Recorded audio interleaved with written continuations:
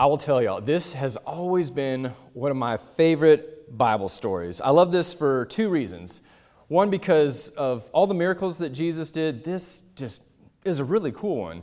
And because one of the disciples actually got to be, a big part of this. And so I have to tell you my story of when I was young in my attempt at the miracle of walking on water. So I grew up out on a ranch out in West Texas in the Panhandle, and just not too far from our house, say about 50 yards at most, was this cow tank. And if you don't know what a cow tank is, it's basically a giant above-ground, round metal swimming pool where cattle come to drink water. And it was actually one of my favorite playgrounds because it had a fence that was built that went right over the middle of this cow tank, so that it could separate into two cattle pens. Two different sets of cows could come and drink from the same cow tank.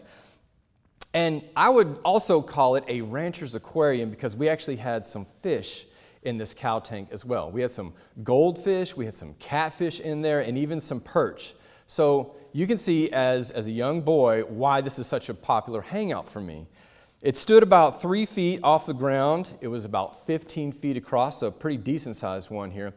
And at the bottom of this cow tank was about 4 inches of the nastiest, ugliest smelling mud. So my mom always knew if we stepped into and went swimming in the cow tank, which we did fairly often actually. So here's my story. I was probably about 5 years old, and I remember hearing the story and thinking, what an awesome miracle. And I thought the cow tank was a perfect setting for me to attempt this miracle. Now, I wasn't dumb. I knew that I needed some help if I wanted to better my chances for success to make this miracle happen, right? And I remember seeing this short little video clip in the news of a man in the Philippines who had laid out these straw mats just on top of the water, and he was able to run while still staying afloat from one boat dock to another. And I thought, there it is. That's my method right there. So what could I use instead of straw mats? Aha! Mama's big fancy towels. I mean, we didn't even use them that much anyways. They only came out whenever the guests came.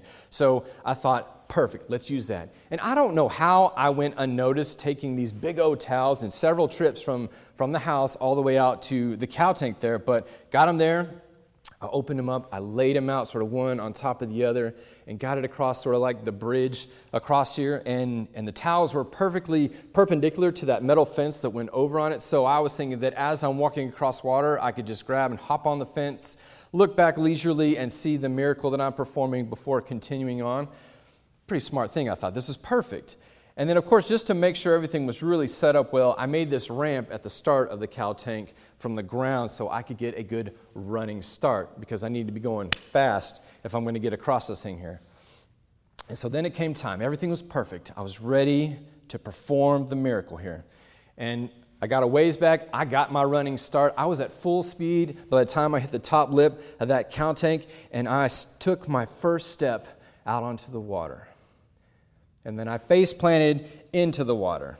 But here's the thing. I didn't stop there, okay? Because I knew this Bible story, okay? Peter was a quitter, all right? He just gave up as soon as he started sinking, so I knew I just had to keep running. I didn't really have time to stop at that halfway fence point. Probably couldn't pull myself up if I wanted to. And so I just kept running, and I made it to the other side. Granted, I was still inside the tank because I was too tired to actually climb out at that point then. But I turned around to admire the miracle that I had attempted, and I saw all of my mother's fancy towels, mostly submerged, sunk, and covered in that mud at the very bottom of that tank. We didn't have fancy towels for a long time after that. To be honest, I didn't have much of a backside after that either. And that would be the last time I'd attempt walking on water, at least using towels. But I still, even to this day, love this Bible story. And I'm seeing as we grow up, some of those stories in the Bible, they take on a deeper meaning, or we simply notice more implications of the story as we grow up and spend more time in them. So today, I want us to take a look at a couple of pieces of this story, and afterwards, I just ask that you would dwell on them a little bit. The story is familiar enough, so take some time and ponder on the elements of the story. So for today, I want you to think about the water, what it represents. Ask yourself, where was God? Then ask, what was Peter thinking? And last, for a little bit of application for us as the church today, we're going to think about the boat. So let's start with that water there. Well, this is the Sea of Galilee, huge, large body of water here. And besides all of the physical dangers that come with being at sea, especially in the middle of the night, the sea itself in biblical thought represents the forces of chaos. So to the biblical mind, being on the sea is itself a threat, representing all the anxieties and dark powers that threaten the goodness of the created order. So when Jesus walks on the water, it's not simply a miracle because Jesus is defying the law of gravity. The biblical way to see this is the one who overcomes the power of chaos. So it says, to walk upon means to conquer, and the sea is this anti-creation chaos monster entity. Now, ancient thought believed that no human being could perform the feat of walking on water because that was reserved for deity, for the divine. And in biblical thought, only God walks on the sea. And here we have Jesus doing what only God can do. And even when he speaks to the disciples, he responds with that familiar I am phrase that God uses to self-identify, Yahweh. So where is God in this story? And yes, this is where you can throw out one of those easy church answers right here. God is in the boat with the disciples, and he's outside the boat on the waves in the person of Jesus. But Jesus, who represents God with us, was not with them, at least at the beginning. Right? A couple of chapters before this, we have the story where they're going back out to the Sea of Galilee again, but Jesus goes with them. You know, when the storm comes up and Jesus is sleeping in the boat and they're all worried about it, and Jesus wakes up, calms the storms. But this time, and this is intentional, Jesus was not with them. He sent them on ahead, and everything was going rough, and they were scared until the very end when Jesus was with them, stepped in the boat, the wind stopped, and they worshiped him. Jesus used this situation to show them that they need Christ, that they need Christ to be with them, that we, the church, need Christ with us, or we are lost out at sea, out in the chaos without him. And that is actually the true point of the story that Jesus is trying to make. It's not about Peter's part in all of this.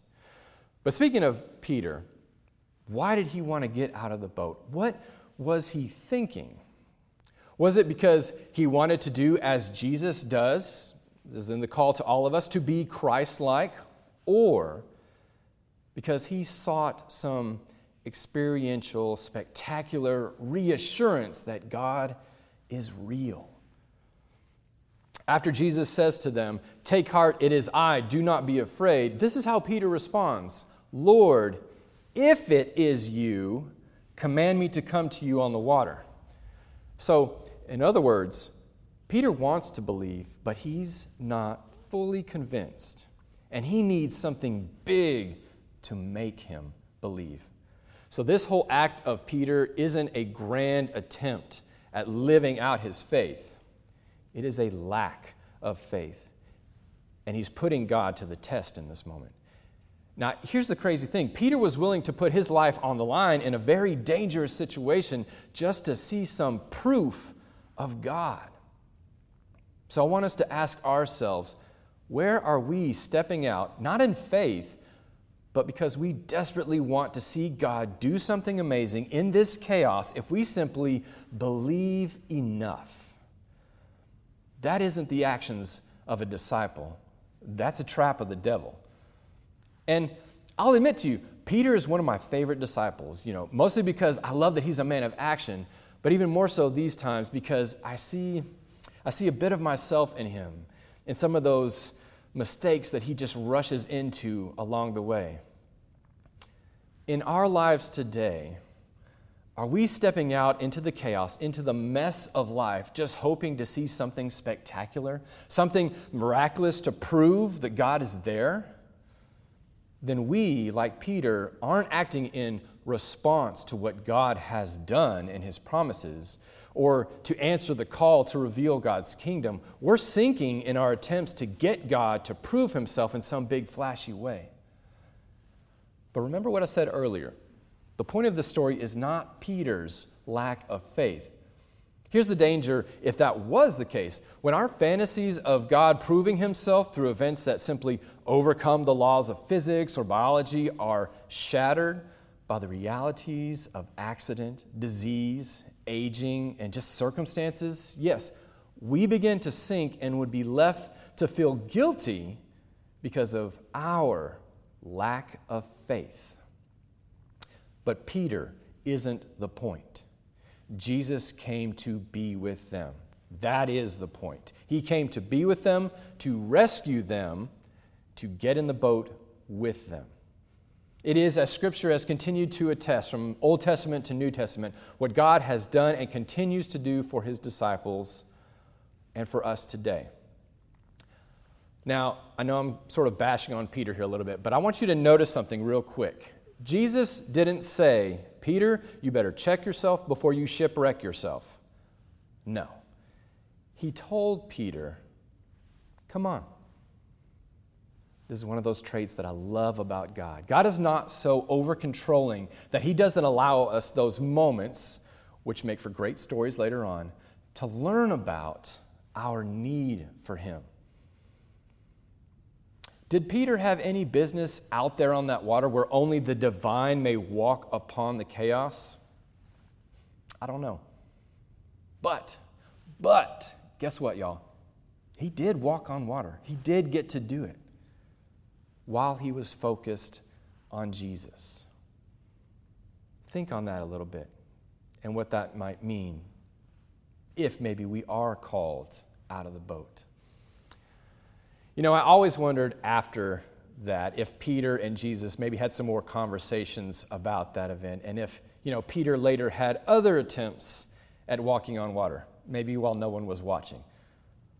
I know that wasn't the end of it because those other disciples reminded him and gave him a hard time about it whenever they had a chance.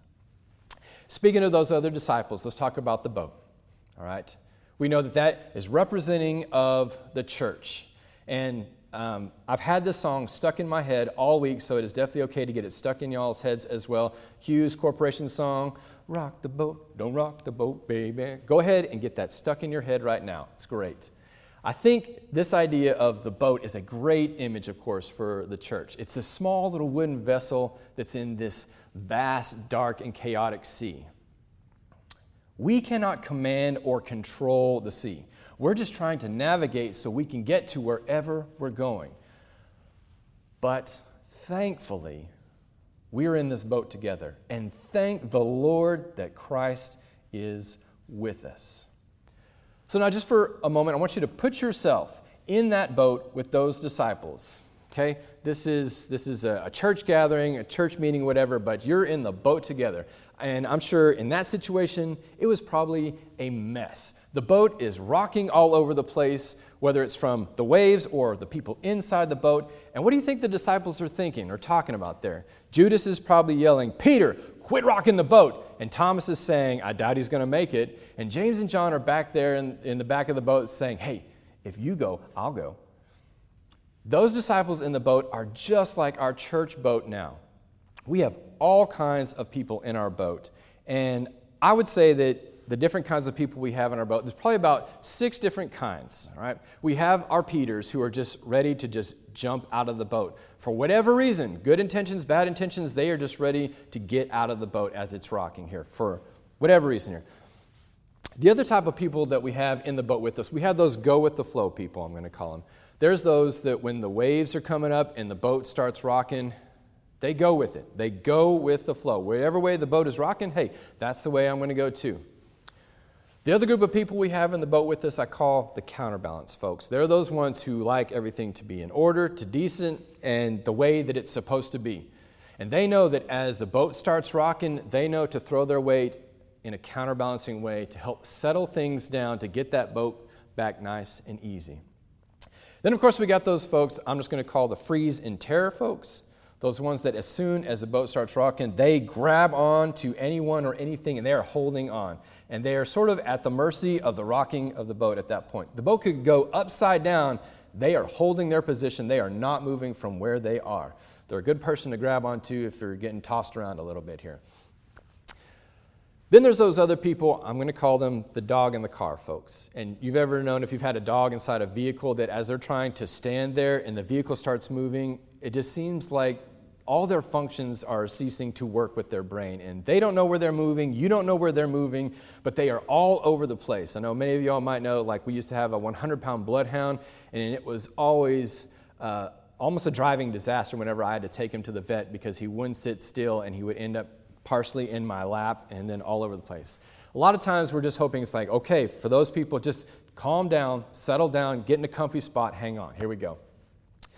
And of course, the last ones are the sleepers. And when the boat starts rocking, they're ready for a nap, they're going to be fine, they're getting some good rest, right? You know some of these people, okay? We are some of these people. The thing is, though, they all have their purpose and their place in the boat. And of course, we as the church, as the loving body of Christ, the truth is, we don't get to kick anybody out of the boat. We're all in this together. So the boat is always going to be rocked. Maybe it's the waves outside the boat. Maybe it's the people inside the boat. Maybe it's you. Maybe it's the other passengers. The truth is, we all respond differently while the church navigates these chaotic seas, but we're all still in this boat together. The thing is, we have to look beyond Peter's doubts. We have to look beyond our doubts because Jesus looked beyond Peter's doubts and our doubts as well. And what we will see when we look beyond the doubts, the lack of faith, the shortcomings, the failures, we will see that Christ is with us. And who do you want to have sitting by you amidst the chaos? The one who conquers chaos. We have assurance in Jesus who is faithful.